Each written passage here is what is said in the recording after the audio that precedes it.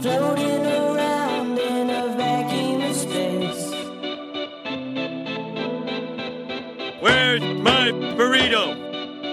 Everything here, it all looks the same.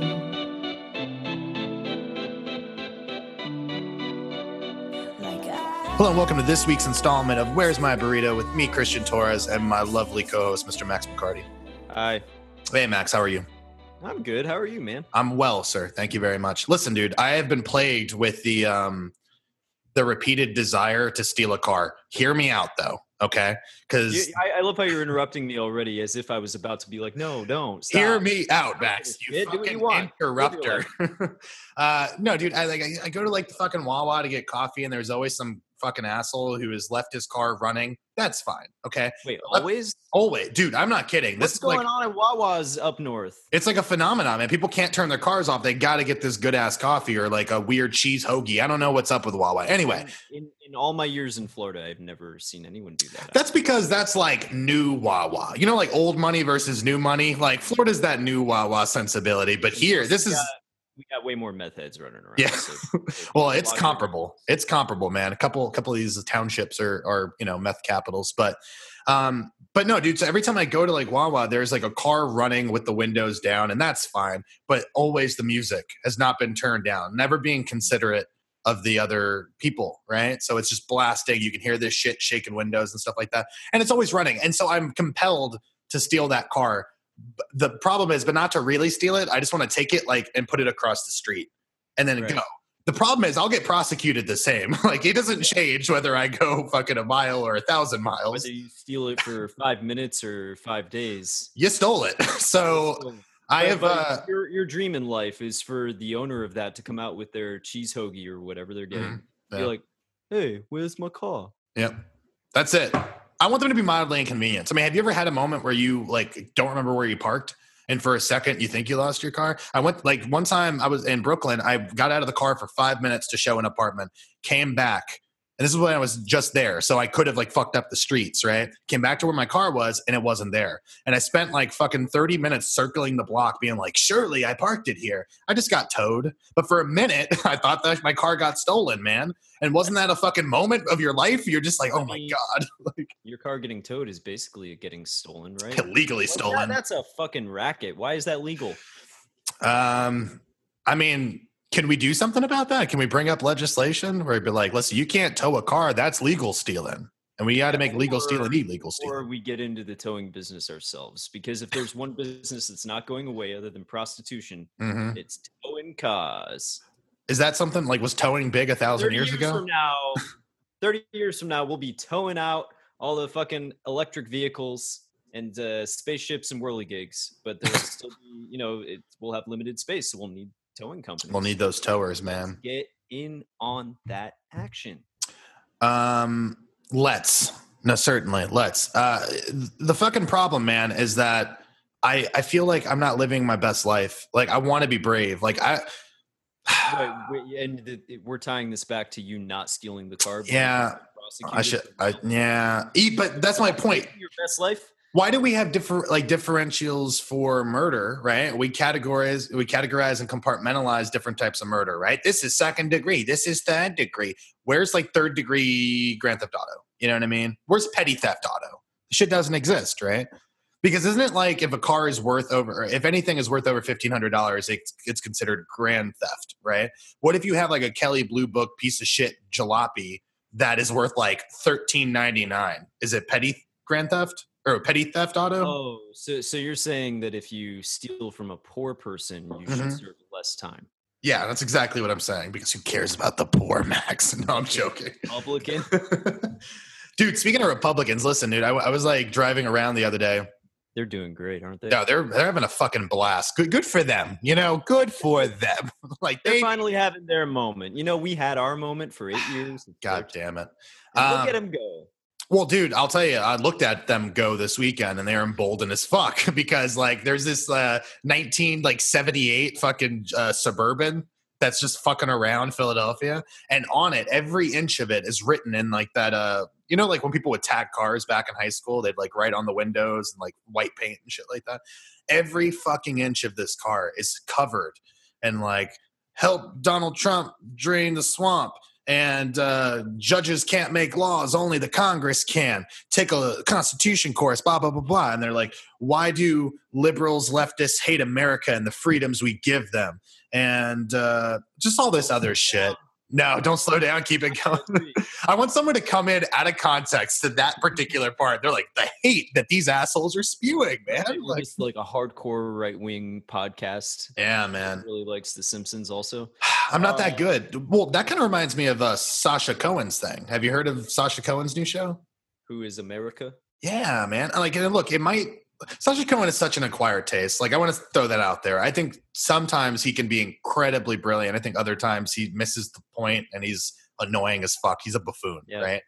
But one thing I won't accuse him of is being inarticulate or being like, you know, like he's smart. He can figure out how to kind of get things out of people performing, you know? Do you have something to say? You're like, fuck Sacha Baron Cohen, man. That piece of shit. No, I was about to say that like Borat was such a cultural sensation that it's almost become like unpopular to say that you like it. Yeah. But like years removed from that, like honestly, there are parts of that movie. I'm not saying the whole movie, but there are parts of that movie that are like the funniest shit that I've ever seen. Like in terms of like how much it made me laugh, especially the part where he's staying at a bed and breakfast run by a kindly old Jewish couple. God damn it, man. And then he thinks that they turn into roaches, so he's just throwing money at them, and then they run away. But see, that's the problem, man. Like, you couldn't make that movie today, like, even under the fucking umbrella of satire. But that's one of the reasons where I'm a little bit excited about this show, because I feel like, yeah, you're right. The things that made that such a cultural phenomenon and things that are funny, like, they're not mean-spirited, right? Like, if Sacha Baron Cohen's is like half Jewish, I believe. So I'm not saying he has carte blanche to make fun of himself, but if anyone's going to make fun of themselves, I think it's like, you know, whatever. But that show or that movie wouldn't be made today because of like the climate that we're in, right? I'm a little excited because I feel like he might be bringing back that kind of like that energy. Yeah, dude, I hope so. And I've heard that the highs of this new series are fucking great, man. Like this should in a not bizarro 2018 where Donald Trump is president. Okay, some of the shit that he gets politicians and elected officials to say would get them kicked out of office. Like, it ain't gonna happen now. We live in the Trump times, you know. But it's exciting to know that like he's able to go in there and play such a deep character and still get people to fuck. It's just crazy to me, man. I mean, it's great, but at the same time, like, isn't that the biggest indictment of all of where we're at as a country, that this isn't ending careers, like the things that he's getting these people to say, because we're living in a post-shame era now. Yeah. And I think that's something that Sepinwall said. It's like, this show doesn't work because, or it would work in an era in which shame still existed, but it doesn't anymore. Yeah, well, I think people have been comparing it to Borat. Well, yeah, neither have I. It came out last night, right? So I should watch. We'll watch it right after this. But it's one of those things where people have been comparing it to Borat. But, you know, I say this all the time. You got to put yourself when the paint is still drying, right? So if we're going back to 2004 when Borat was released, we're coming off like, I think, a tumultuous goddamn election season. It came out like in the fall, right? So right around the George W. Bush re-election, Iraq war, like it was of a moment, much like Parks and Rec was an Obama era fucking hope and optimism show. Like Borat was a response to this like fucking horrible cultural moment that we were going through. So I think in a lot of ways that it's comparable that we can do it now, but you're right. The difference between George W. Bush is that he would still have some fucking shame, you know, war criminals, sure, but he would like on camera try to do the right thing. Where now people in the way back whens of 2004 or 8 or whatever, like they still had to pretend to be decent. Yeah, they had to respond to something if they were caught in a lie. Like now they can just be like, yeah, I lied, so what? Everyone does it. I mean, you're right. That's the sad part about it, where it's like nothing's going to come of it. Like you may expose some people. And listen, I don't want to rush to judgment, man. Maybe people will fucking lose their mind, and hopefully people will get in trouble. You know, I've heard a couple things are fucking like so bad, man, that you're going to be shocked to hear them come out of elected people's mouths. So I hope that some kind of backlash comes from it. But if it doesn't, I don't think it makes it artistically irrelevant. I just think it's more damning on who we are, like as a society. Like we're so close to that T2 fucking nuclear war. It's coming, man, and it's concerning. T2 nuclear war. Well, I always go back to T2, even though it's dude. Yeah, man. I want my face to melt off like fucking the Ark of the Covenant. Like that might be my favorite practical effect ever. Maybe it's not practical, obviously. You want your face to just turn into liquid. I mean, did that not haunt your dreams when you were a kid? Like the first time you saw that? That was amazing, dude. So, I remember watching that through my fingers because I was like 4. Because your dad was like, "Don't look at it." You were like, "All right." No, my dad was an asshole. He was like, "Look at it, son." Your face would have. What if he like had been sitting with you one beautiful Saturday morning? You're watching Indiana Jones, and he encourages you to look at it. He's looked at it 1,000 times. His face has never melted. What's gonna happen to him? Then your face fucking melts off. Like, how's he gonna feel at that point? Your mom comes home from grocery shopping, and you're sitting there as a skeleton. At the very least. All right, what happened was, I don't know how he explains his way out of that.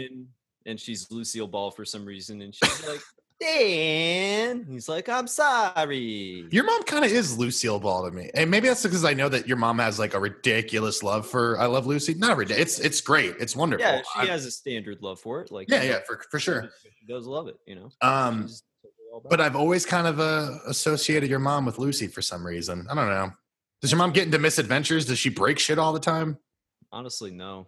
She's led a pretty quiet, humble It is life. the most boring version of I Love Lucy ever. No conflict. No Latin flavor. Yeah, she never once married an outrageous Latin man who was fed up with her hijinks. So, you know, your mom once tried to. This is so cute of your mom. Your mom once tried to make me proud of being Spanish. Not that I wasn't already proud, but she was relating it through I Love Lucy. And she's like, you know, I Love Lucy. People think it's all about Lucy. But she like when it's like Desi Arnaz is the real star of this, and he was like directing shit. He's like the camera angles he'd come up. He was a pioneer, Christian, and I'm like, all right, cool. Desi Arnaz is a pioneer. I don't know why your mom felt the need to give me a rah-rah speech about Latinos, but I appreciated it. It looks like you were feeling really down on yourself. I had a cultural moment where I'm like, who am I? Dr. Leach is going to come in. She's going to diagnose the problem. And the problem is he's not proud enough of his Latin heritage. Dr. Leisha, man. I love that. We should give her a show. I'm just be like, not actually a doctor.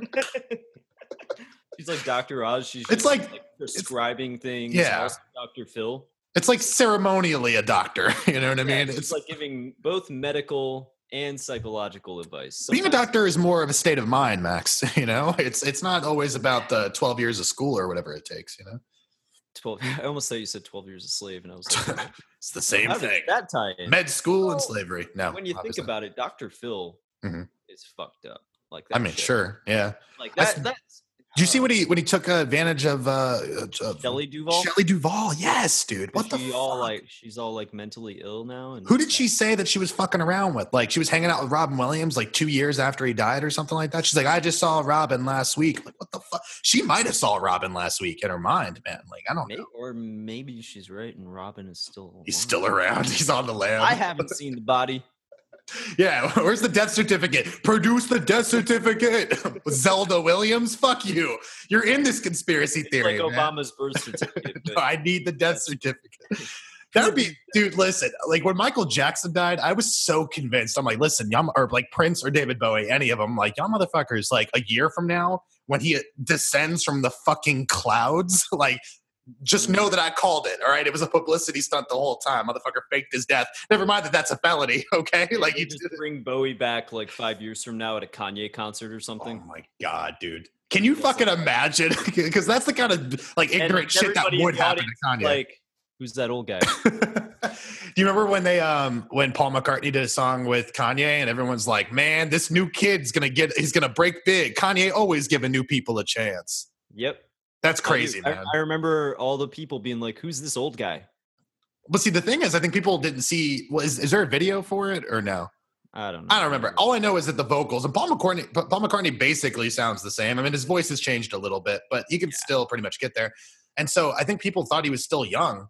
And so people were like, this kid's about to blow up. Kanye always giving new kids a chance. And I loved that. Like that made me, I mean, it broke my heart a little bit. I had no faith for the future of humanity, but. Yeah, I mean, I don't think that Paul McCartney's probably released a decent song for 20 years, 30 years, 40 years. I don't know how long it's been. Tug of War, 82. I remember listening to by him We was bought that album, Memory Almost Full, with the Natalie Portman video. Oh yeah. Everybody's gonna dance tonight. That song, I think it is, right? With the, Tonight. but I love that video. Dude, hold on, because the video is funny because it's like, oh, is it a golf? Oh, it's a mandolin. It's just my favorite fucking. Like he didn't know that he had a mandolin coming or some shit. Come on, bro. Like, and then he dances Don't around act like a fucking ghost. Like. Jesus fucking. It says Christ. Paul McCartney to Paul McCartney. You know what I mean? Like, what the fuck, Yeah. man? He needs that cynicism of that heroin-addled cynicism of John Lennon, John Lennon. constantly encroaching on Yes, his whims. I'm too whimsical and balances impish. I'm telling you, dude. Exactly. Fucking nailed that dynamic, man. Fucking. Oh man, what do you think it says about? I'm always fascinated by that. If you want to talk about creative processes and shit like that, because you go back into great bands and stuff, and it's not always like sometimes there is the central figurehead, right? But the Beatles, that's rare because you had the two central figureheads, and then you also had George Harrison, who was a fucking fantastic songwriter in his own right, and then Ringo was there, you know, having fun, playing drums. But if you go back to like Pink Floyd, you have the Roger Waters, Dave Gilmour dynamic, right? The Who, you got Pete Townsend, Roger Daltrey. You have a couple of these things where it's two personalities who we can see it. Like they went off and did solo things afterwards, and neither of them reached the heights that they reached together. That shit's fascinating to me, man, because like, listen, I love early Paul McCartney solo stuff, and I also really love John Lennon solo stuff. It ain't the Beatles though, man, you know? And it's one of those things where like, I'm so fascinated why people can't realize like, yo, together you're making legendary things. Like put your squabbles aside, you know what I mean? But then I wonder, like, would the Beatles, if they had stayed together, been as good? Or Well, I told you about that's why I've recontextualized Yoko, because I think she saved the Beatles from really shitty, embarrassing 80s records. yeah, like their disco phase. Yeah. Oh man, how weird would that have been? Like, just think about how fucking weird that would have been, dude. Just Let him think would have got a Bob Ross perm, dude. Yeah, just them all with perms doing Funky Town covers. Funky Town's lit though. I can't even like bash on Funky Town. Have you seen that music video? It's Yeah. Yeah, you really loved it.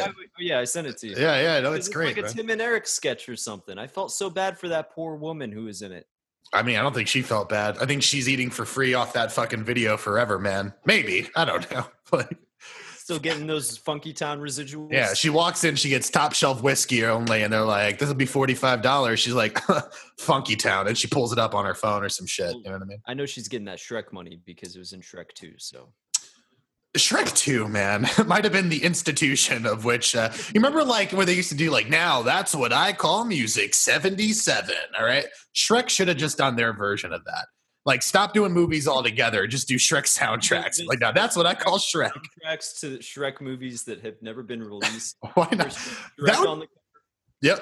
Puss That'd in be Boots. even better. Yeah, that'd be way fucking better, man. I'd watch all of those. Well, in my mind, Do I'd they watch. make like vocal appearances in the tracks? Are the tracks new, or are they just old collections of random songs? I think what we do is we use that program that you can just put like a bunch of talking lines into, and then we can manipulate new lines. And that's what we do. We just manipulate the fuck out of these lines. We have Eddie Murphy saying some terrible shit.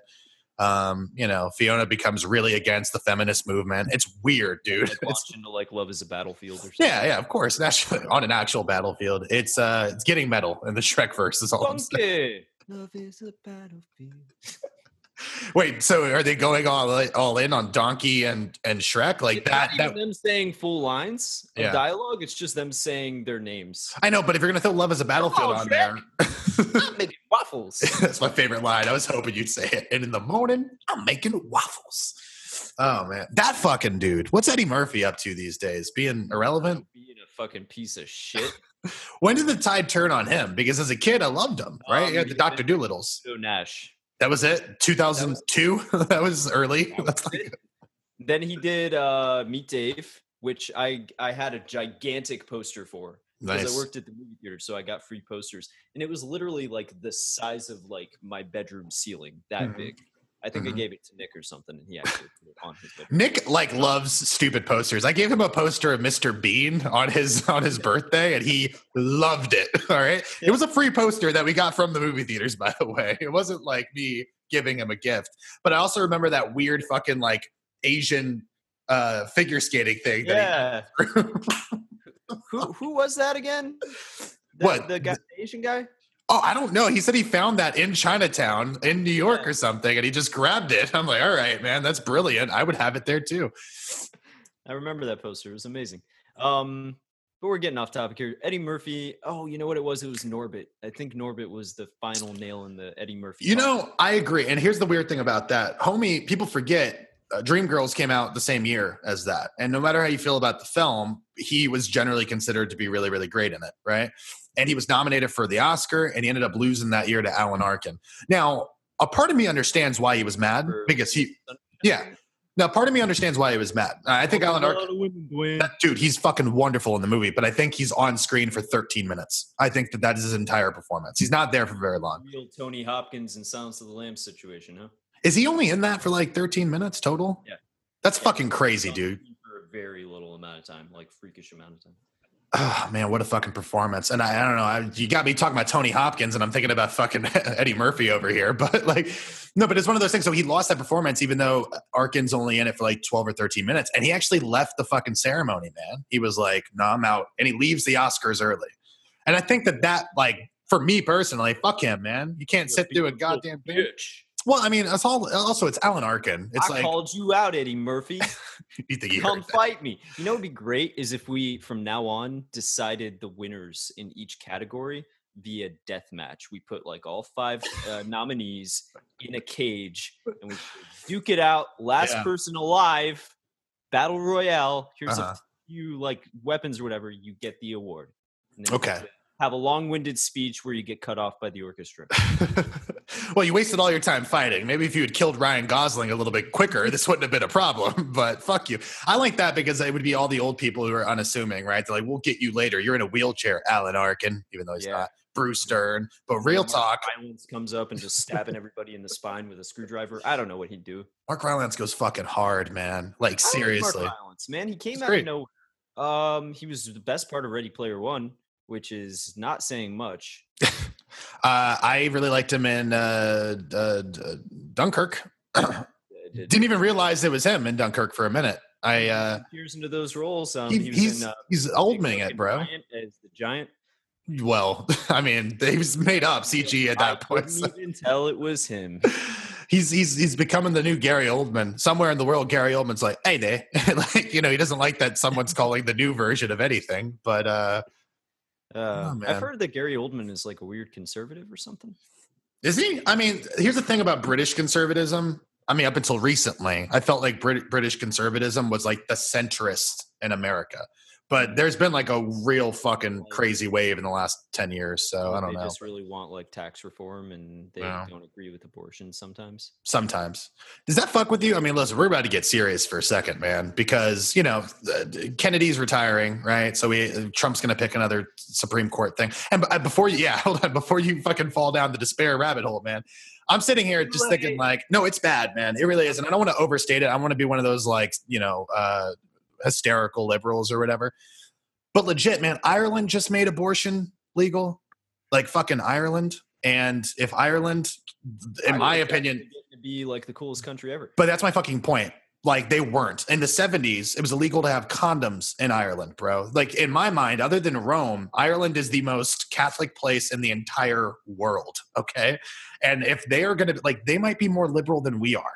Like we're about to take a giant step backwards where places like, I don't know, man. It's just that fucking scares me. I know that Ireland recently signed a bill to completely divest themselves of all fossil fuels. And they're the first country in the world to do so, as in completely cutting themselves off from fossil fuels. It's got to be easier for a smaller country like that, but why the fuck can't we do that on a grand scale, dude? Like, it just makes sense. Like, I'm sure they can sustain themselves much easier. It's a smaller population. You need much less power than say America or even fucking New York City, you know, but still, dude, it's like, why the fuck not? Because, you know, it's like the Kennedy thing. John Kennedy, you make the moonshot, you make the declaration first, you figure out how to get there, dude. It's just like sitting around and not fucking planning for it or being proactive to do the hard things. You know what I mean? As he said, it's like, come on. I mean, man. Like if conservatives really hate fucking Muslims so much and Muslim extremism so much, then they need to do 2 things. Legalize all drugs, as hard and painful as that's going to be, because that cuts off one of their supply chains for opium, right? There's no longer a need for them to legally distribute opium across the world. And 2, you fucking stop using the fossil fuels that what comes from their countries and shit. And then they don't have any money, and then all their people die poor. But So you're saying that's the racist approach that also makes sense economically, is what you're saying, right? Like sometimes racism's okay. That's what you're trying to say. I'm just saying, like, if you're going to be a conservative that's like really super against ISIS or whatever and take a Sure. hardline stance, like that is the fucking stance to take as far as I'm concerned. Like that's the simple solution. Stop fucking buying their shit. Yeah. Makes a lot of sense, man. Makes too much sense, Max. That's the problem. Like no one wants that. No one wants sense. We're in a senseless time. Well, it's what I just said probably doesn't make sense for a lot of reasons, and You're like, I don't have the time to poke holes in this theory of yours, but no, it's just one of those things where I'm not trying to get too down or whatever. But it's a scary time to be alive, and a lot of the things that people were straight up saying about like, well, if Trump wins, he'll pick 2 to 3 Supreme Court nominees. I mean, like that's very possible, man. Like. Fucking Clarence Thomas is old. Ruth Bader Ginsburg's fucking old, man. Yeah. I don't know. Yeah, I mean the country's fucked. What do you want? We're just gonna have to go to the nice states where it's still liberal and hope for the best, and hope that the states continue passing laws to protect against all the bullshit that he does. But our standing on the world stage is irreparably damaged. Yeah. Like getting close to like fucking Nazi Germany levels of like contrition that we're gonna have to do after this shit. And that's the thing that people don't fucking get, right? Like people think that the Nazi Germany comparisons, like, you lose credibility immediately, but it's just like, nah, not the end, not the horrific shit they were doing. Right. All the stuff beforehand that led to the horrific shit. And it's just like, fuck, man. The parallels are goddamn terrifying. Just terrifying. And again, I'm going to end the political segment here in a second, but he just went and did the NATO thing with the EU, went and talked to all the fucking heads of states. I'm horrified, dude, because we're fucked. Because meanwhile, China is just like cozying up with the EU. Like everyone else is gonna. There was a time where it's like, okay, China was gonna surpass us at some point, but as long as we kept doing what we were doing, we were gonna be able to delay that for a while, at least be equal partners. After this shit, like China will leapfrog us. Like even Russia, who's having tough economic problems, are still going to leapfrog us on the world stage because they're going to just play nice with other countries, which is something we can't fucking do. We're the toddler in the fucking sandbox who keeps throwing sand in the eyes of other kids for no fucking reason, man. Like, dude, you just want to like. Yeah, I do. I want to move to China. Like finally, somebody said it. I wasn't going to say it. Think about that. But think about that for a second. Like, it's not, let's move to Canada. It's let's move to China. That is a better case scenario than where the fuck we are right now, man. I'm just thinking, like, what are the places least likely to fall into financial despair and ruin? You got your Chinas. Got your Chinas. You got your other China. You got your Hong Kong. It's a 2-China. It's a 2-state party. I just wonder at what point is the value of the American dollar just going to, like, fucking plummet to where, like, me as a tourist is going to be a problem. Right? I want to travel the world. It's already a fucking problem, dude. I go to Italy and it's like I'm taking out money and then like I'm taking out 200 euros, but I'm really taking out like $300. And I'm like, God damn, dude. Like, I'm just going to pretend to be Canadian from now on. Dude, I can pull it off. I told you I did that when I was in Italy, right? Yeah. I was like, I'm from Toronto, eh? Like, who's Trump? Like, I pretended like we don't even know who he is. That Trump, those Americans really stepped in it now, eh? Oh, Christ, man. It is the best way to go because instantly people will be nice to you. I mean it. People will just be like, oh, okay. Like, you make syrup. Like, you're not a part of the problem. You're not a part of a potential fascist. Well, listen, when you move up to New York, you can actually just say, I'm from New York. And people internationally understand that, like, New York is not America. Like, that it is, like, a liberal bastion. Yeah. Yeah. So, I mean, that's exciting, I guess. New York is going to continue being cool and stuff. Yeah. Too expensive for old Maxter in 5 years. Well, that's the problem. It's just going to get too expensive at some point. But the good news is, if there is any for the poor people, is that the bubble is going to burst in New York in like 2 years. Like the amount of like luxury high rises that they keep building in like places that do not need to be fucking built yet it's astounding. And I feel like all those luxury buildings the bubble's going to burst really bad in about 2 years. So a bubble bursting for me, it means what? That I can move into a luxury high rise in like a couple years? Well, I hope you wouldn't. because they're stupid. And why would you pay that much money for fucking it's just so They're dumb to me. luxury. They're dumb as fuck. Like the whole idea is like for those buildings or never leave the building. We have a Whole Foods in the basement. We have a gym. We have laundry. You never have to leave your apartment. And to me, I'm just like, but why live in New York then, dude? It's like the movie High Rise, right? With yeah. Hiddleston. Yeah. And eventually all of the floors are going to start warring each other and we're going to start eating dogs for sustenance.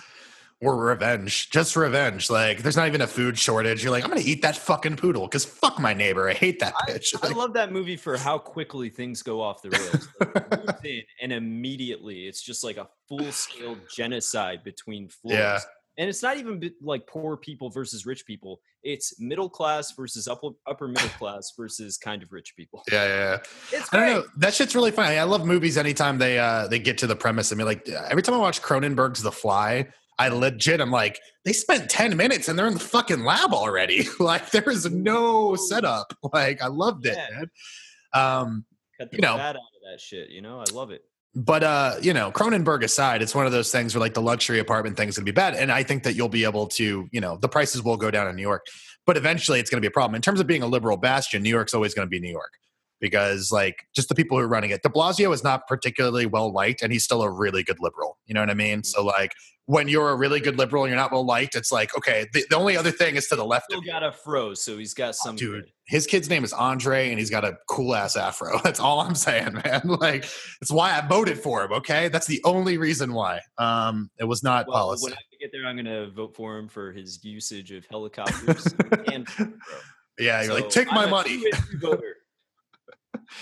Oh Christ. Speaking of racist assholes, I don't know why that's a speaking of. Did you hear about Papa John's this week, man?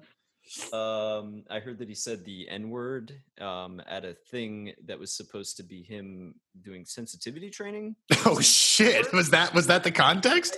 I think that was like some version of the context. Man. It was supposed to be him like doing penance for fucking up the first time. That is adorable. I mean, like in a cute 3-year-old racist sort of way. That is kind of adorable, man. It's like on Reddit, and there's like one guy who's like, "Yeah, I'm black, and I think this is adorable." Like, this is thank you. I'm glad he said that because it is adorable. Not the racism of it. That's kind of terrible. Just the idea that he went to a sensitivity training and didn't get it. Place. He's like, all right, look, you can't say faggot, you can't say queer. Like he's just saying all the words that you possibly can't say. And everybody's just like, whoa. Like that is sort of adorable to me because he just can't help himself. But yeah, he literally can't help it. The one place where he has to fucking control himself and he just can't do it. That guy's been like a public figurehead for for me at least 20 years or something, right? Like I remember Papa John's commercials when I was like better ingredients, better pizza, Papa John's. Okay, but that's my point. NFL guy. Yeah, Peyton Manning shows up. Yeah. He pulls Peyton Manning out of the hole in his fucking basement like the Gimp in Pulp Fiction.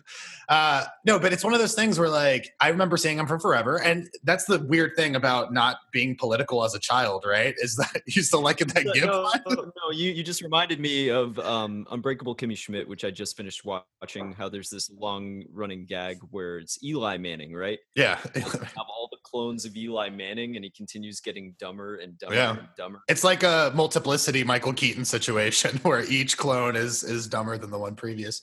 Man, ultimate Michael Keaton movie right there, maybe. Multiplicity's fucking great. I mean, it's terrible. It's like a horrible, barely watchable film. But at the same time, Michael Keaton's in it. Andy McDowell in it. It's got multiple Michael Keatons, though. Like, that's my favorite part. Yeah, multiple Keatons. Multiple Mikes. You get to see Michael Keaton play a Michael Keaton type, a gay Michael Keaton type, a dumb Michael Keaton type, handicapped Michael Keaton. Oh, okay. You went politically correct with it. All right, that's fine. I just called him dumb. Well, he is. You're right, dude. There's a scene. I'll never forget the scene. I don't know why. This is great. Remember that King of the Hill memory I told you about, where I was like the King of the Hill, the radio guy. Same deal. Michael Keaton in Multiplicity, where his wife Andy McDowell is trying to have a fucking moment. She's like, please, just tell me what you want. Tell me what you need. And she's talking to the mentally handicapped one. And he's like, I want a pizza. And I'm just like, what the fuck? Yet another movie that could not possibly be good. Oh my God. Sorry. I just keep thinking about like how much gold there was. And like that, all of that would be lost from the world. If You this know? fucking PC shit, and look, we're both liberals. Just shit can be funny sometimes. Intentions matter. Lighten the fuck up, people. But going back to Papa John's, because I don't think we should lighten up about that one. I say darken down. You know, let's get even more policey. Oh no, really? No, you're playing a bit. Are you like, who is Americaning me here? I don't know anymore. All right, I really don't. You don't know what the line is supposed to be. The company line. You know, I go back and forth on this because I feel like the whole complaining about PC culture is fine up to a point, but it doesn't really affect my life that negatively, honestly. What does bother me is seeing 1,000 think pieces attacking every single movie and weighing its strengths on the feminist scale and inclusivity and everything. And it's like sometimes just let a movie be a movie. But that said, Yeah. I also don't give a shit. I can just not read the article. But see, that bothered me like when Black Panther came out, because I'm like, we should be celebrating the fact that Marvel gave $150 million to a 90% black cast, but where's the LGBTQ representation? I'm like, motherfucker, it ain't about you. Like, it's about them. Midget representation. And then someone's like, Little that's against midgets. That's anti-midget. And then like, that's also anti-midget. You can't say that. And it just keeps going. It's just a midget chain of midget non-representation. But that's my point. It's like that, but that movie's not about you. And like, so like the ScarJo thing maybe is another great example, right? Now that's a little bit different because I understand the merits to that one. You know what I mean? I actually know a trans person who made a post on Facebook where they were like, a few years ago, yes, you needed like actors who were not trans to tell that story, to have any kind of representation. But it's 2018. We have plenty of trans actors who are willing, ready, and able to act in things. Like, why are we still casting cisgendered people? Well, I told you, like, one of my favorite movies of the last like 5 years or so is Tangerine. Like, I fucking love Tangerine. It was a Sean Baker film, and like it has trans people in it, and like they're great actors. Like, but that's my point. Like, yo, we're not at that part. We're not living secret lives anymore. People aren't out there fucking like not being true to themselves. We have trans actors. We've accepted them. Orange is the New Black. It's fucking huge show, and we all love her. I forget her name. I'm blanking on it right now, but she's wonderful. And that's my thing. Yeah, Laverne Cox. Sorry. And that's my thing. It's like, I understand that criticism. You know what I mean? I really do.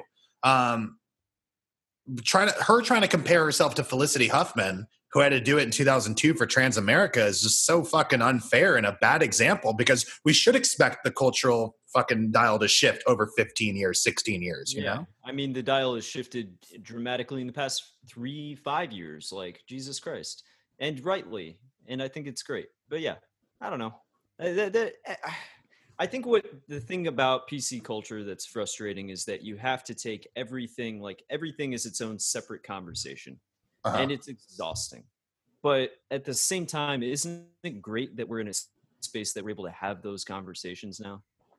I think it's great that we're able to have the conversations, but I think the problem is you're expected to be perfect in all of your thinking, and having any independent thought or even questioning something is considered being against it completely.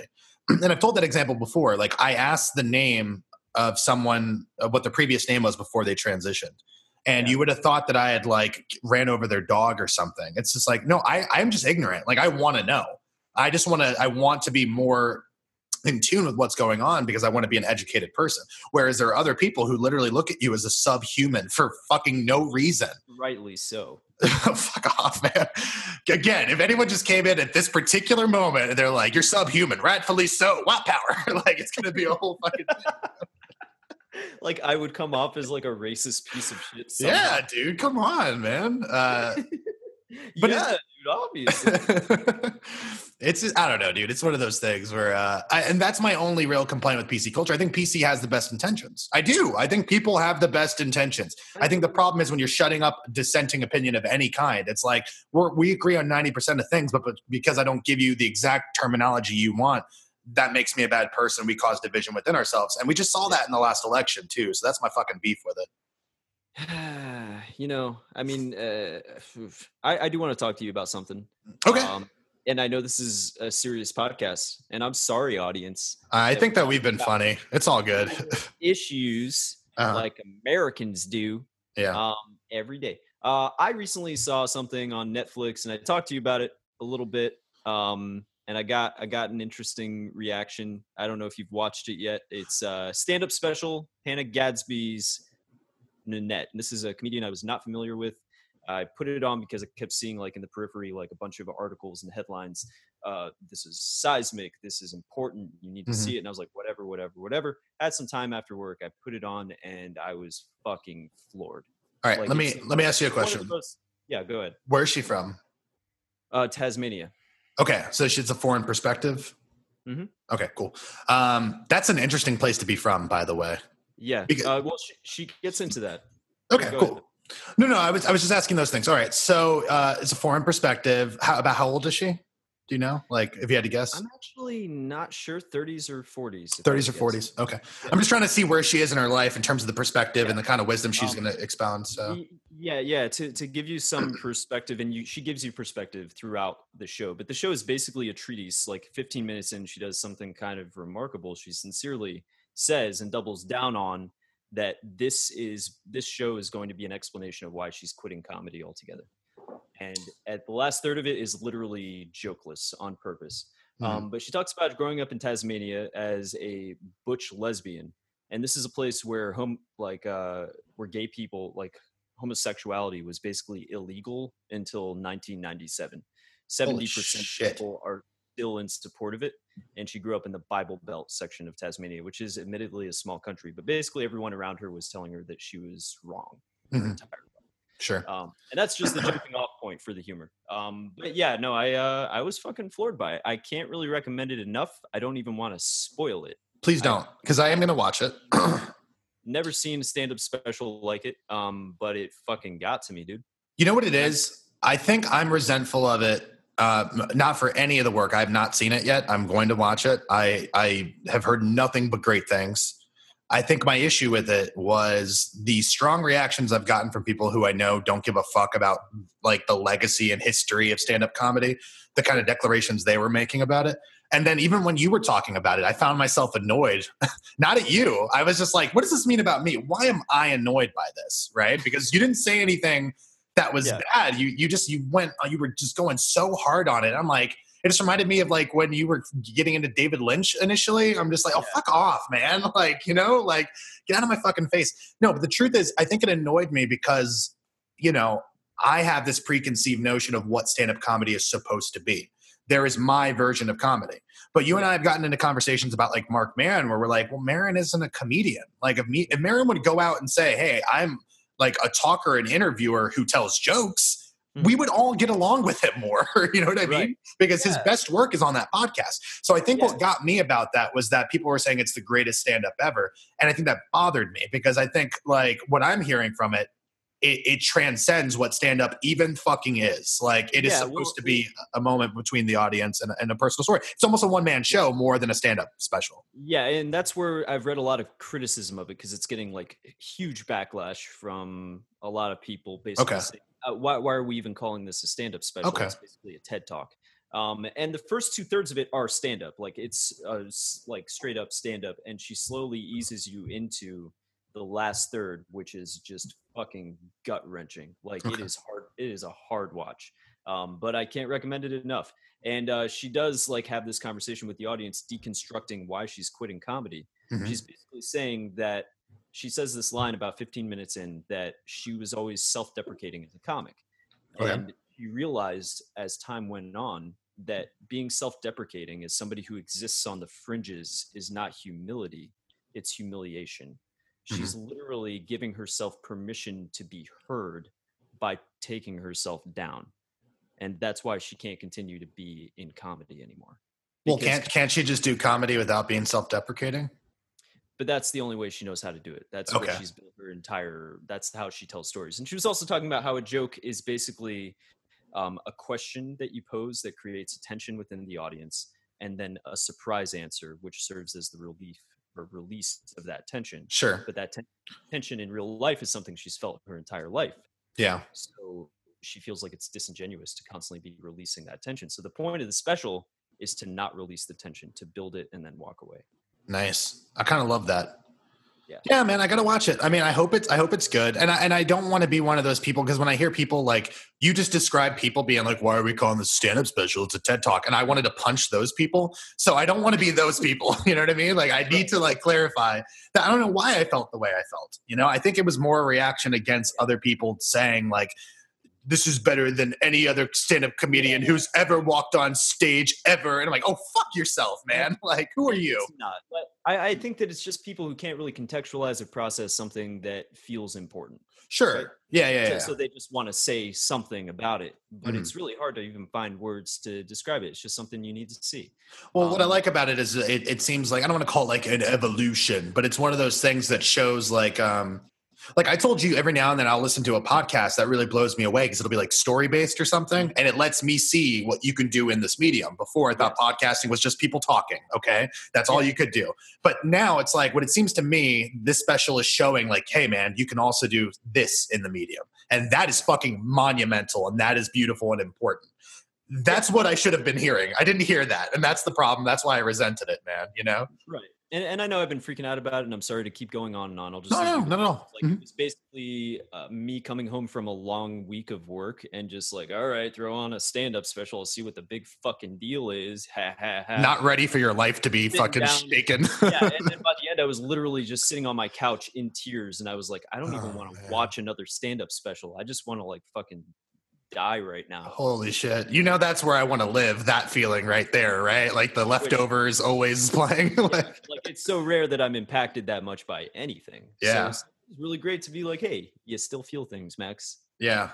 Well, dude, listen, I mean, that's like glowing recommendation. So everyone listening to the show, please go check that out. I know I'm going to check it out when I get done.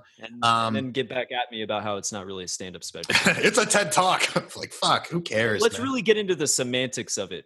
No, I think I liked what I said better, which is just like, it just shows what you can do within the medium. And I think that that's more important. She zigged when she should have zagged, so to speak. You know, there are ziggers in this world. Don't be such a zigger, Max. Anyway, so yeah, man. Again, if somebody walked in, right. This is the low-key racist show. We should just rebrand right now. We are called Where's My Burrito? We are called the Low-Key Racist Show. Oh, Christ. So listen, man, can I announce something? This is a little bit of business on my end, if that's okay. You certainly can. So listen, man, you know that this is the thing I love to do more than anything. I love podcasting. But more specifically, I love podcasting with you. Building these stupid fucking worlds that we get to build every week is one of my favorite things to do in the world, and I'm glad we get to do it. I have also been doing this for a bunch of years, as you know, and I've had a partner of mine named Robert, aka DJ Miles, whatever you want to call him. Me and him have been working on this thing for a long time, and I get to announce today that next Saturday, so that'd be Saturday the 21st of July, we are doing a television show, like a review show thing on this network called Double Toasted, which yeah, dude, it's a big deal. I mean, they have about 120,000 subscribers, I believe, right now. The shows average like 80,000 viewers within 24 hours. Like it's kind of a substantial thing. Not the biggest thing in the world, but I'm really excited because it's, you know, dude, all I've wanted to do my whole life is just watch shit and then talk about it. Like that's my whole aspirations. Like, yeah, I want to make stuff, but if I can only just talk about it, that's cool too. So it's like, yeah, man, I get to talk about TV and I get to break it down and be analytical and try to, you know, shine a light on shows that I really love. The problem is you're working within a machine, so you still got to tackle some of the popular stuff too. But each show is supposed to be about 60 to 90 minutes. And it's my fucking solemn hope that the last 30 minutes of every show is just me geeking out about some other thing that's not like Walking Dead or Game of Thrones. Oh God. Yeah. Well, I'll tell you this. So I'm rewatching Fear the Walking Dead now because the new season begins August 12th and we have a show on August 11th. And then from there, I think we're going to switch days to be a Monday show. So we can catch, because like, as you know, the end of the TV week is Sunday. Like Sunday is when all the big shows come on. Mondays where you got to review shit. So right now, for the first month, we're doing Saturday slots. But we're going to do a recap of each season of Fear the Walking Dead that's happened so far. So I've been rewatching all of it. And I had watched the first 6 episodes way back when, like the first season, way back when. And then me and Robert started watching the second season. And there's just a joke where like they cut to a character and he's like covered in blood, but he has this like smug fucking face on him. And then Robert sent me a picture to that and then like made a stupid voice. And I could never get that joke out of my mind. So I just stopped watching the show 2 years ago. I'm like, oh, I can't go back to this now, you know? So I stopped watching it. It was ridiculous. Right. But now that I got the show, I'm like, I got to do some work, you know? So I rewatched the second season first because I'm like, I remembered what happened in season 1. And it's weird because season 2, it's like I'm so used to hating The Walking Dead because I fucking hated this show for like the last 3 or 4 years, the main Walking Dead show. Yeah. That I'm wanting to hate this. Oh, dude, there's a Carl character in this one, but he's worse. But he's His name fucking, also Carl. no, it's Chris. It's got to see. It makes us other Chris's look bad, dude. It's bad. But Does someone say Chris? yeah, all the time, Chris. God damn you, Chris. that's the whole show, man.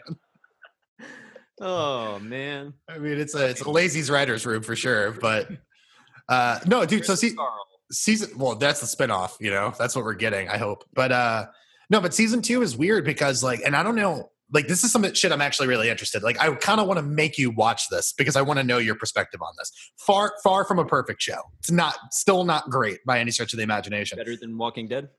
I like it much more than Walking Dead, but here's the reason why. Okay, is they're in Los Angeles in the first season, like that's where the outbreak starts, and then they end up on a boat. They get onto a yacht at the very end of season 1. Season 2 picks up mostly on open water. They split the seasons in half, right? So I think the first 7 episodes are mostly on water, except for the last 2.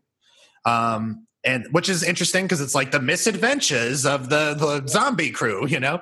But and it's kind of weak or whatever, but it has some interesting character moments. The second half of the season, they're on the land, but they're in Mexico, and there's just something about the Spanish language, like, is one, it's just fucking infinitely more beautiful than English. I'm sorry to tell you guys, like, it is so goddamn gorgeous.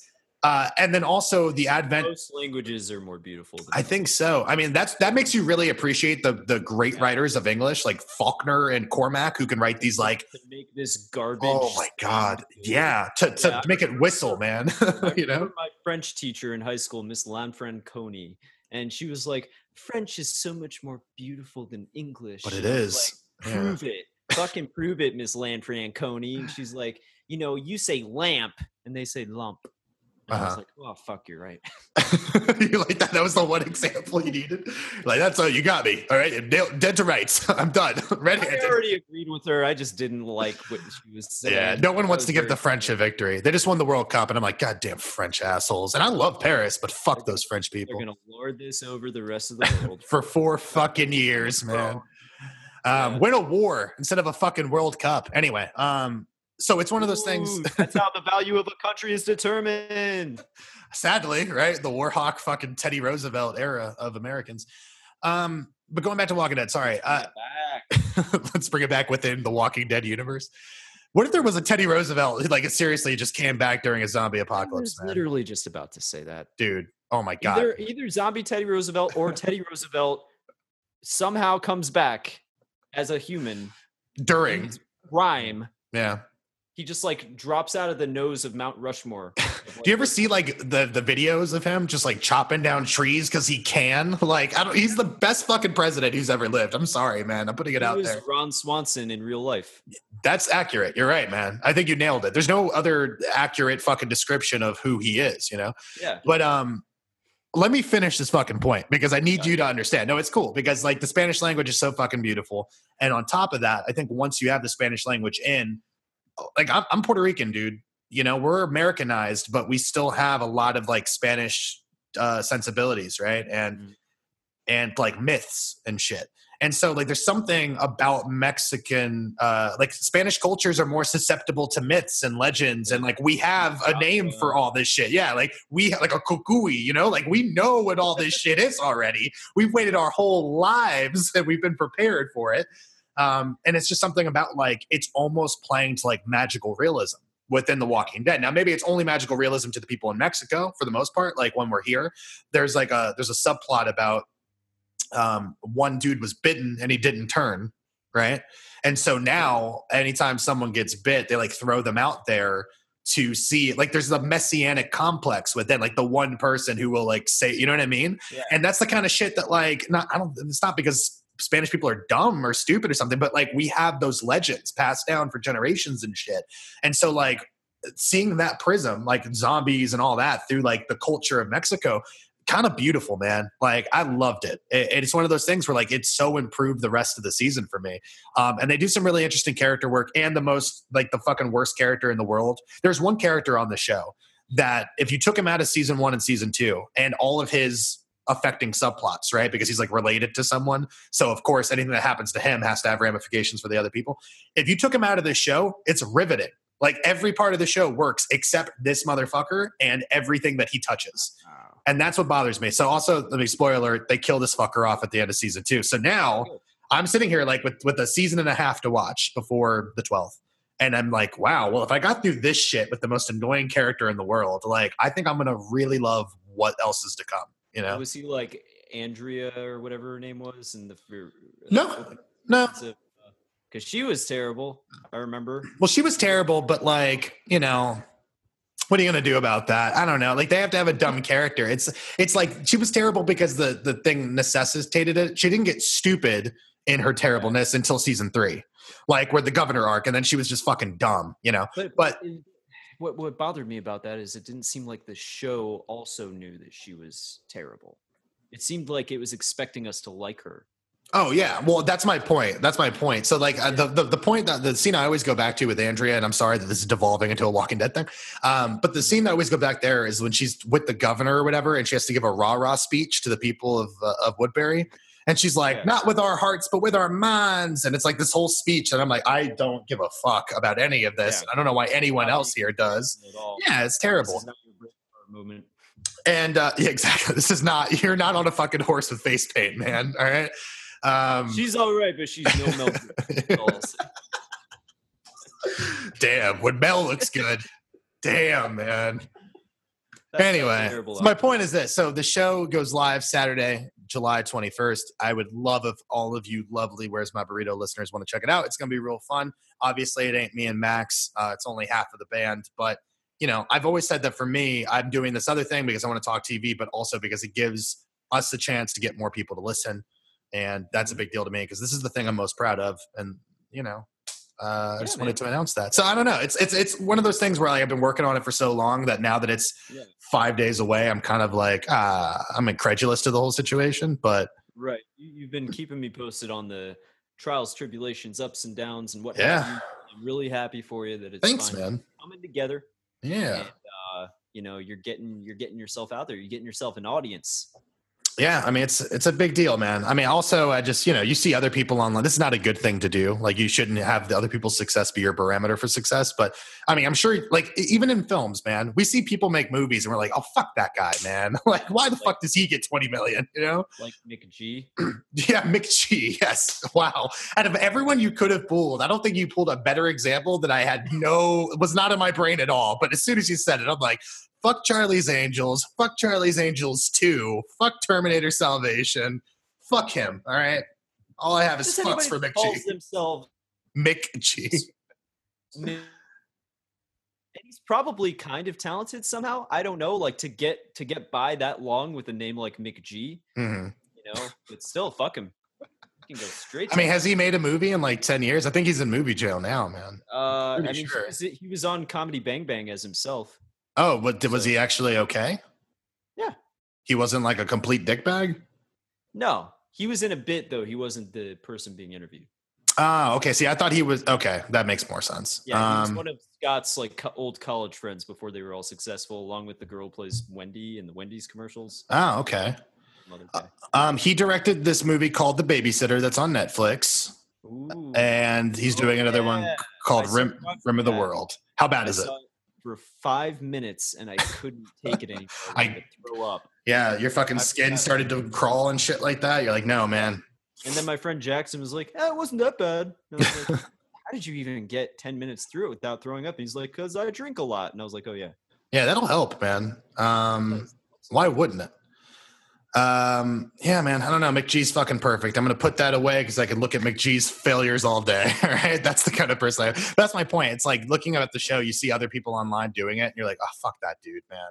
Because they're not saying anything. They're not saying anything of substance. They went and they read an IGN review which is the lowest form of reviews, by the way, and then just said it in their own words, you know? Is it the lowest form of I mean, review? like for television reviews, like you're telling me you're not going to like, I'll listen to Sepinwall, especially now that he's a Rolling Stone. He's like trying to be more official. It's less playful and way more analytical. So like Sepinwall and who's the other guy? Ben Travers or whatever. Like I'll listen to those dudes. Todd Vanderwerf. Which publication's he with?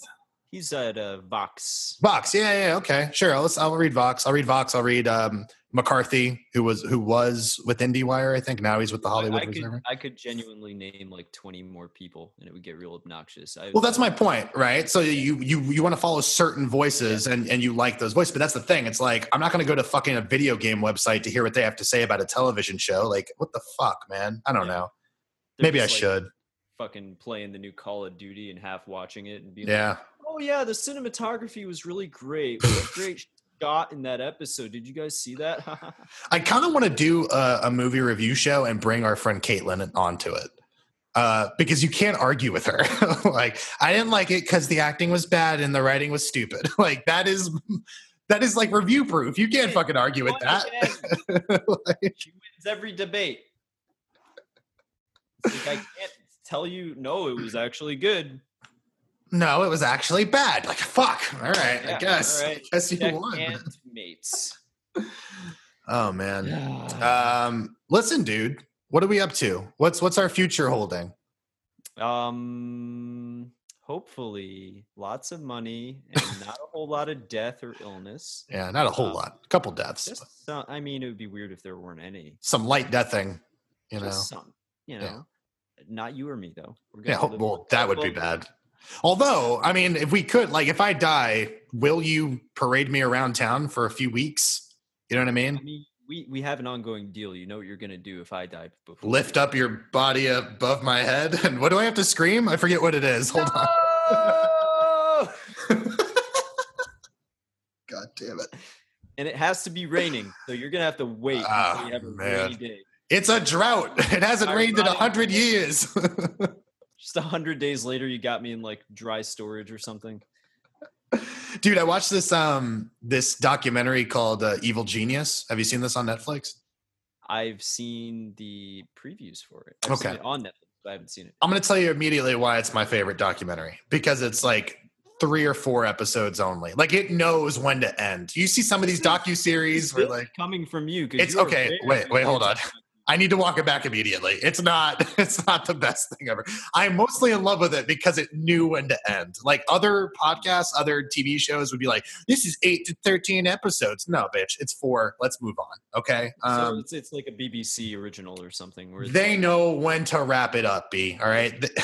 It's better I to don't be wanna at the party when it's still a party instead of people fucking, you know, sauntering off and it's lame and the old dude who's like 33 is still there. I don't know. What's up? you know what really fucks me up about Great Britain, and it's like, get on the same page as the USA, you Brit motherfuckers, is when they call a season A series.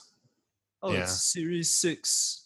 But you know what's weird about that is like in financing in America, when you do financing, like you have to raise funds or whatever for like startups, you call it a Series A, a Series B, a Series C, right? We call other things like what they actually are. So yeah, but that's I my. understand that now. I know everything about the stock market now.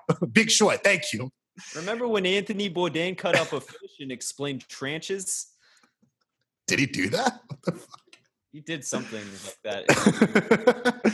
So it was rip to Anthony. That's all I know. Seen that movie? No, I've seen it. I just don't remember that at all. Like Anthony Bourdain. Yeah, there's no a part where they like cut to Anthony Bourdain and he's like, you know, tranches are like filleting a fish, and he's like cutting a fish and gutting it and everything, and he's like Yeah. explaining economics at the same time. I hate that. There's another part where they're like, now for Margot Robbie in a bathtub, Yeah. and she's like, oh, Series B, something, bathtub.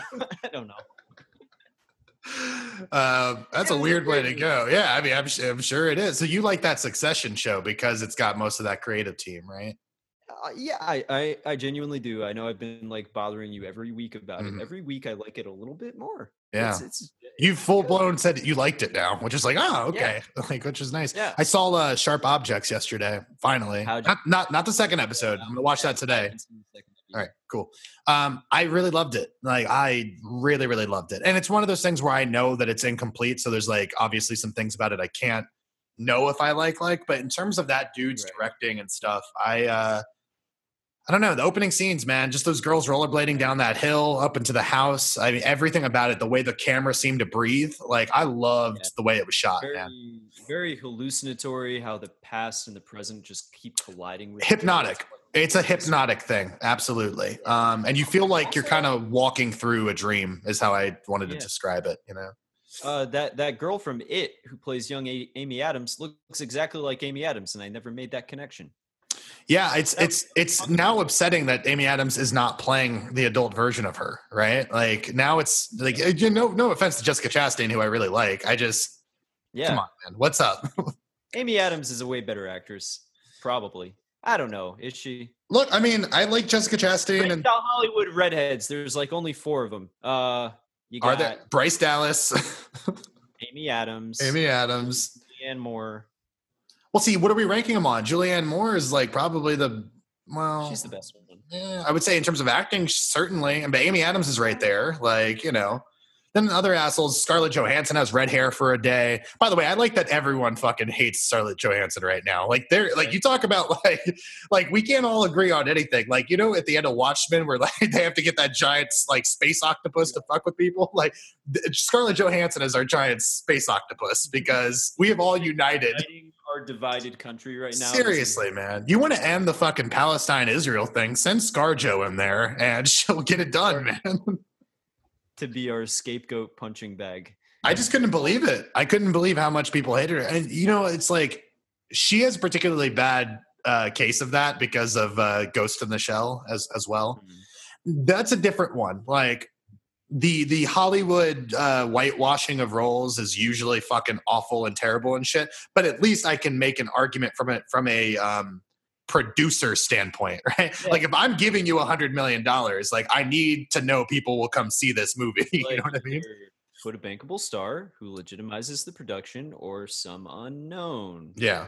Now, the problem is this. Well, exactly. And that's the thing. So you understand it from the business perspective, but you also understand how fucked up it is from every other perspective, right? So it's just like Disney, like, people are applauding Disney for doing this with Aladdin, right? People are all like, well, Guy Ritchie is casting like Persian and, like Arab people to be in the fucking movie. Giving Guy Ritchie money. Well, beyond giving that guy work, right? Because he does not deserve it. Him and McGee need to go away together. Beyond that, it's just like, why are we applauding Disney? Like, Disney is the brand. Disney has already done The Jungle Book. Lion King is coming out. Like, they are the brand. So you can cast unknowns in these fucking films. And yeah, they're going to do gangbuster fucking money. But you can't do that with some of this other shit. Like, Ghost in the Shell may be revered by every fucking weird 7th grade anime fan, okay? But it's not on the same level in the States to make $100 million back. And especially, I think that movie cost like $150 million to make, dude. So, like, that's not encouraging. And it's one of those things where it's just like, yeah, we're applauding Disney for doing this shit, but like, other people can't do it and expect the great result that they're going to. And so it puts the rest of Hollywood in a tricky situation because above all, it's a business, right? So it's like, you got to make fucking money. And sometimes doing what's right and making money does happen, aka Disney. And most of the time it doesn't. And that's the fucking problem. You know, I can't believe Disney doing the right thing. Mm-hmm. These fuckers have never done a right thing in their lives, man. Oh, man. I said it. Fuck the Disneys, man. And whoever's the surviving Disney family, you're an asshole. I just need to throw that out there. Just for existing on this earth. Yeah. I mean, that's like our royal family. No, seriously, think about this, man. Like, we don't have royalty. We don't have the monarch here, but we have a giant fucking castle in a like a protected piece of swampland. Oh, like, wait, do they live up in there? yeah, Cinderella's castle. Yeah, bro. They're just like, they're living up there. They got like fucking like lampshades coming down, doing their chores and stuff. Come on, man. God. They're like, that shit's all based on the real lives. A shitty restaurant or something. Beauty and the Beast, which is an adaptation of something. I don't know what. Beauty and the Beast? Well, yeah, but what is it originally? Like Hunchback of Notre Dame, that's the Victor Hugo novel. Like I can trace that fucking back. But There's I think there's literally like a French folk tale or children's okay, story. right on. So that's what I'm talking about. Anderson-esque type. Okay, right on. Cool. That's my point. So it's like some weird adaptation of that shit, but it's all really based on the Disney's upbringing. You know, the little Disneys. They had like a Lumiere fucking serve them tea and shit. Mrs. Potts is running around. Shit like that, man. Is that how they always got married? They would like kidnap a woman and then just give her Stockholm syndrome. It was the way of the family. It was Yeah. the way of the family. You have to keep them there 6 months, sometimes 6 years, but you know, eventually they all say yes. Mm-hmm. That's all I'm saying. So all of their movies are all autobiographical. And kidnapping fucking Like- women, like Not letting them talk or whatever. Hey, if you want to live here and be like treated like a human, you can't talk. can't, not even to be treated like royalty, right? Like that would be interesting. Like if you I want to don't live care like if your best friend's royalty. a fucking lobster. I don't want to hear about it. I don't think the lobster was the best friend. The lobster was more of like He was more of like a father figure. a fatherly figure. like an Flounder uncle. was the fucking best friend. Like Flounder's who you would kill to send a message. You know, you don't kill the old man. Why would you do Yeah. that? But they do try to kill the lobster in that movie, and then the lobster fights back. He So, avoids it. He evades capture and shit. a lot of mixed messages. In Yeah. the movie. What is the I message of remember that? taking a sociology class in college for the year that I was there. Nice. And a very liberal professor showed us a video like first week about how Disney movies are all sexist as fuck. Well, they are, man. But again, that's like a product of the time, right? So now, again, we're like, go Disney. Let's pat ourselves on the back because they do like Brave and it's you know, which I've never even fucking seen, by the way. So I don't want to talk shit about it. But in terms of it's a female heroine, right? She's going around shooting shit. That's kind of cool. How dare she? Right? What a bitch. She's a fictional character, Max. I can call her a bitch, okay? She's a redhead, and I don't like redheads. They freak me out. Except Amy Adams. She's wonderful. I don't even know what I was saying. Sorry. Disney movies? Fuck 'em, I mean, man. what other Disney movies are there where they're sexist as fuck? There's Beauty and the Beast because that's an abusive Stockholm, whatever. Little Mermaid's the worst. Little The original Mermaid. version of Little Mermaid's fucking excruciating, which is like every moment that she was out of the water was like pain. Didn't breathe. Well, see, that'd be even more metal. She's just suffocating the whole time. She's getting married. She's just a long form version of suffocation. Blue and shit. Oh my God, it's incredible. She's still really into it though. And she So can't talk. Remember, she still can't talk. Yeah. That's the fucking worst part of it. She's just like, Jesus. Do you take this, man? She's like, all right, I guess that means yes in her language. But all of those grim fairy tales are like really, they're grim. I know that's the name, the surname, but there's a reason they call them that. Witches trying to eat children. Yeah. I'm always rooting for the witches, man. I fucking hate children, dude. I think they're the worst. So if you trace back what is a witch, it's Uh-huh. just a puritanical fear of women having their own agency. Is that all it was? Like, was there not witchy shit related? It's stories about women doing shit like, okay, so you know the movie The Witch, Yeah, of course. Robert. Oh, okay, so like the opening, one of the opening scenes is her grinding up an infant baby Uh-huh. and rubbing the baby guts on a broom and then masturbating with it and then flying off into the moon. They actually believed that witches did that back in the day. Nice. They were that afraid of females pleasuring themselves. Dude, that's metal as fuck.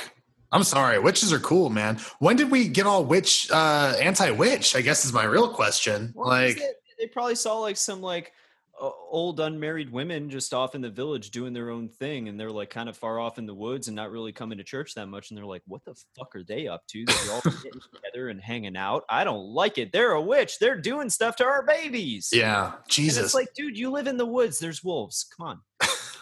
I'm sitting here thinking about like if everything could be misunderstanding. Because it's one of those things where it's just like if people were like, where the fuck are they going? I'm suspicious of them. Or if they actually caught them doing some shit. Like that's the difference. Like if you're acting suspicious, like that's one thing if you're like a witchy woman. There's a comic I love called Harrow County. And it's all about like the countless haunts, right? The stories that have haunted the fucking hills for forever. And it's like this little girl's the protagonist, and you find out that like 30 years before she was born, there was a woman in the community who was like a witch, and they burned this bitch alive, right? And it's terrible. It's like awful. But like she's a witch in as much that they saw her like with kids in the river. Like she didn't do anything to these kids. Babies never went missing or anything. She was just weird.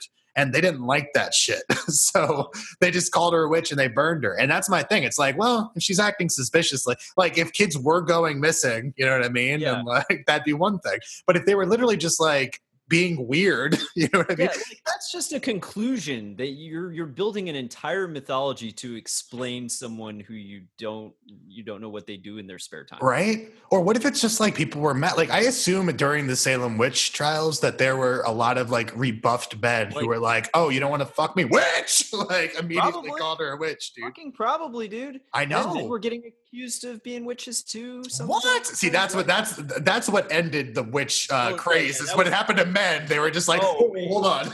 Wait, you mean I could also get burned?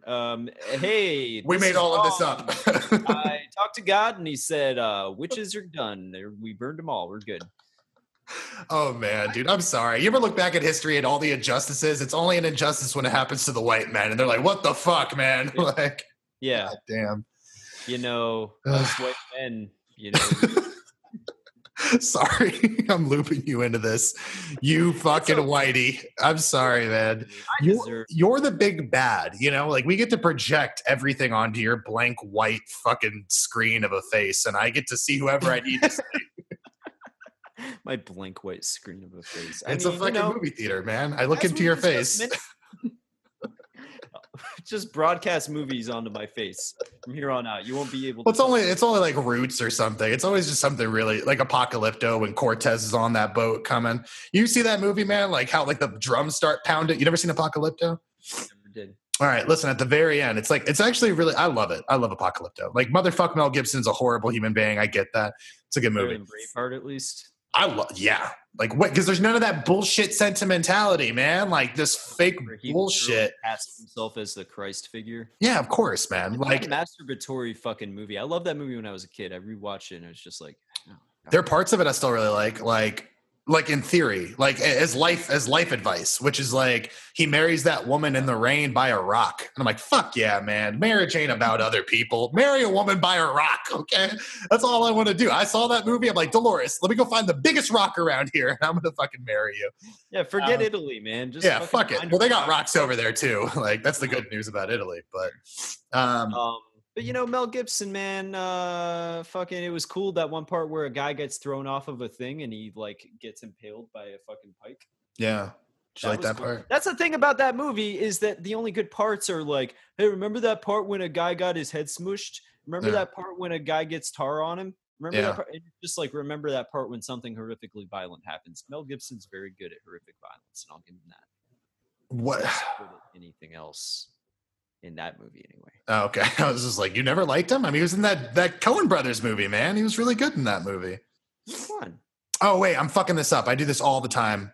I do the man with half. Like- No, the man who wasn't there and the man with half. What's that movie called? Fuck. He's good in that movie, though. Yeah, but he's good in that movie, though, man. I don't know. Like, Did he play like a Two-Face type? yeah, you haven't seen that movie? I thought we saw that together. Did we not? I mean, Oh man, this is gonna change my whole fucking life. You carry this while I look up Melly Gibbs. I mean, the thing about Mel Gibson is that, you know, he's had a weird career resurgence, and I don't really understand it, especially in the Me Too era. And I wonder, like, what is the, what's the radioactive half-life of an accusation, like, in this era now? Are people being accused now going to be, like, kind of forgotten and come back into the fold in 5 or 10 years?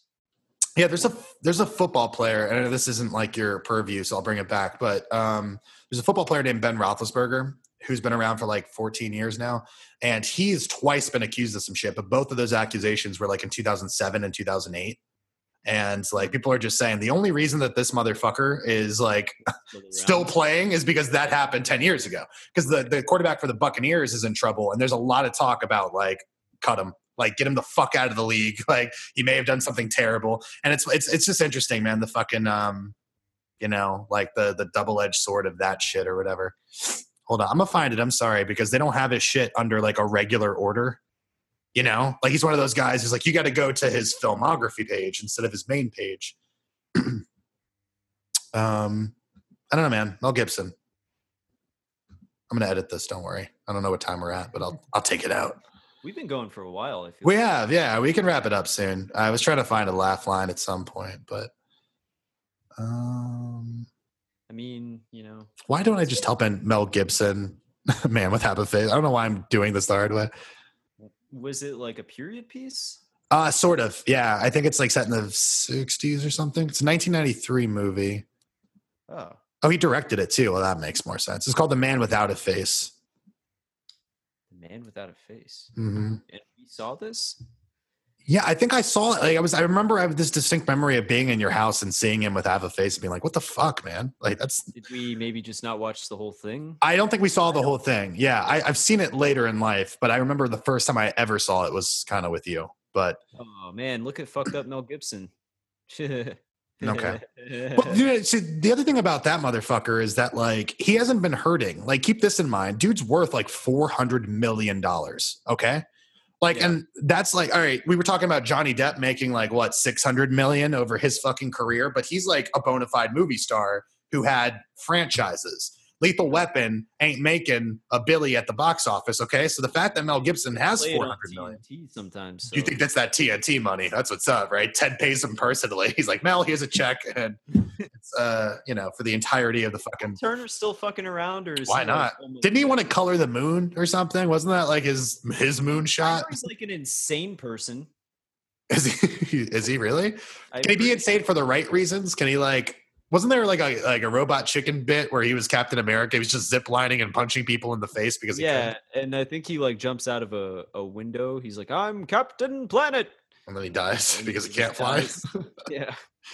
No, but that's the thing. Like Mel Gibson hasn't fucking worked like really in years. I mean, Hacksaw Ridge, he directed it, right? He was in The Beaver, but that was like, Get the Gringo. well, that doesn't count, does it? Is that a real movie? I mean, he was in it. Doesn't make it real. He makes all kinds of movies. If Mel Gibson releases a movie and no one sees it, does it make it real? That's That is like the What question did that you drives men mad.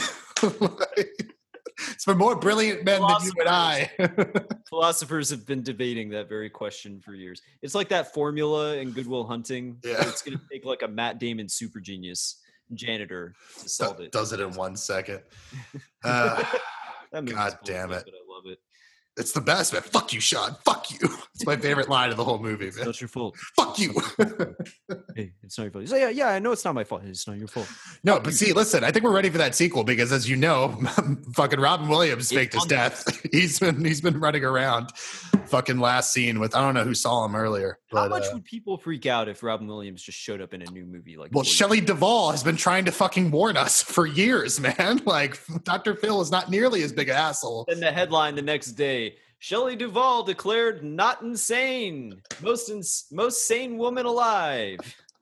I Just told picture you, her being all like fucked up looking. indignant as fuck, but still fucked up, like not lucid at all. Man, poor Shelley. Yeah. That's a so you say Kubrick, right? Exactly, because you can't think of Shelley Duvall. Like she was in Popeye, she was in plenty of other things, but we can She was, only like, doing think. one woman shows and Oh shit. like, no, it man. was We can prolific. only think about how that fucking asshole abused her, man. And that's the thing. I love Kubrick. I saw a video of Kubrick who's notorious. He doesn't do interviews and shit. But I guess for like the 1998 BAFTAs or something, he did an acceptance speech. And it was pre-recorded on video.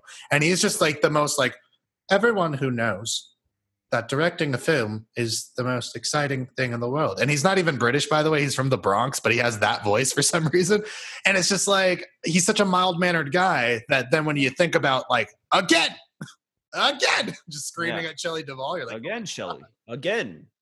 Again. you're not And she's- getting there. Her hair is literally falling out. There's a part Yeah. of that documentary for The Shining where she's like pulling out clumps of hair. I love and being that. like, I haven't slept in days. And it's like, all right, I need take 102. We're gonna get it this time. You know, but it's good to know that it wasn't a sexist thing. I heard he did the same thing to Sidney Pollack for Eyes Wide Shut. That there's a scene where he's playing pool and then he has to go answer the door, and Kubrick Yeah. made him do it 217 times. And I'm That's like, a respected director. yeah, I was like, Sidney Pollack is like Sidney fucking Pollack, okay? Like he means something in the business. Fuck. I think Kubrick was just bored. I think We need to that's make a documentary about Kubrick, but it's only about his didn't give a fuck moments. just him being an asshole. Yeah, man. I would love to see that. Like every time he gave no fucks and we just spotlight it, we interview the people. So we would have to interview a fucking, dementia riddled Shelley Duvall. But I think she's game, dude. I think she's game. She's ready for anyone to pay attention. I think she's dead, actually. Wait, is she alive even? Like, I don't know, man. She's got to be. I hope so. She's got to be. Insanity keeps people alive way longer. I hear it's really good. For them. Man, what a weird fucking lady. Anyway.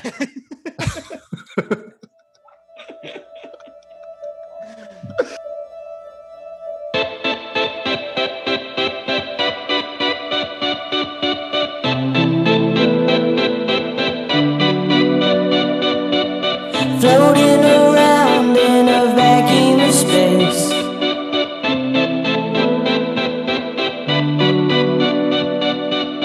Everything he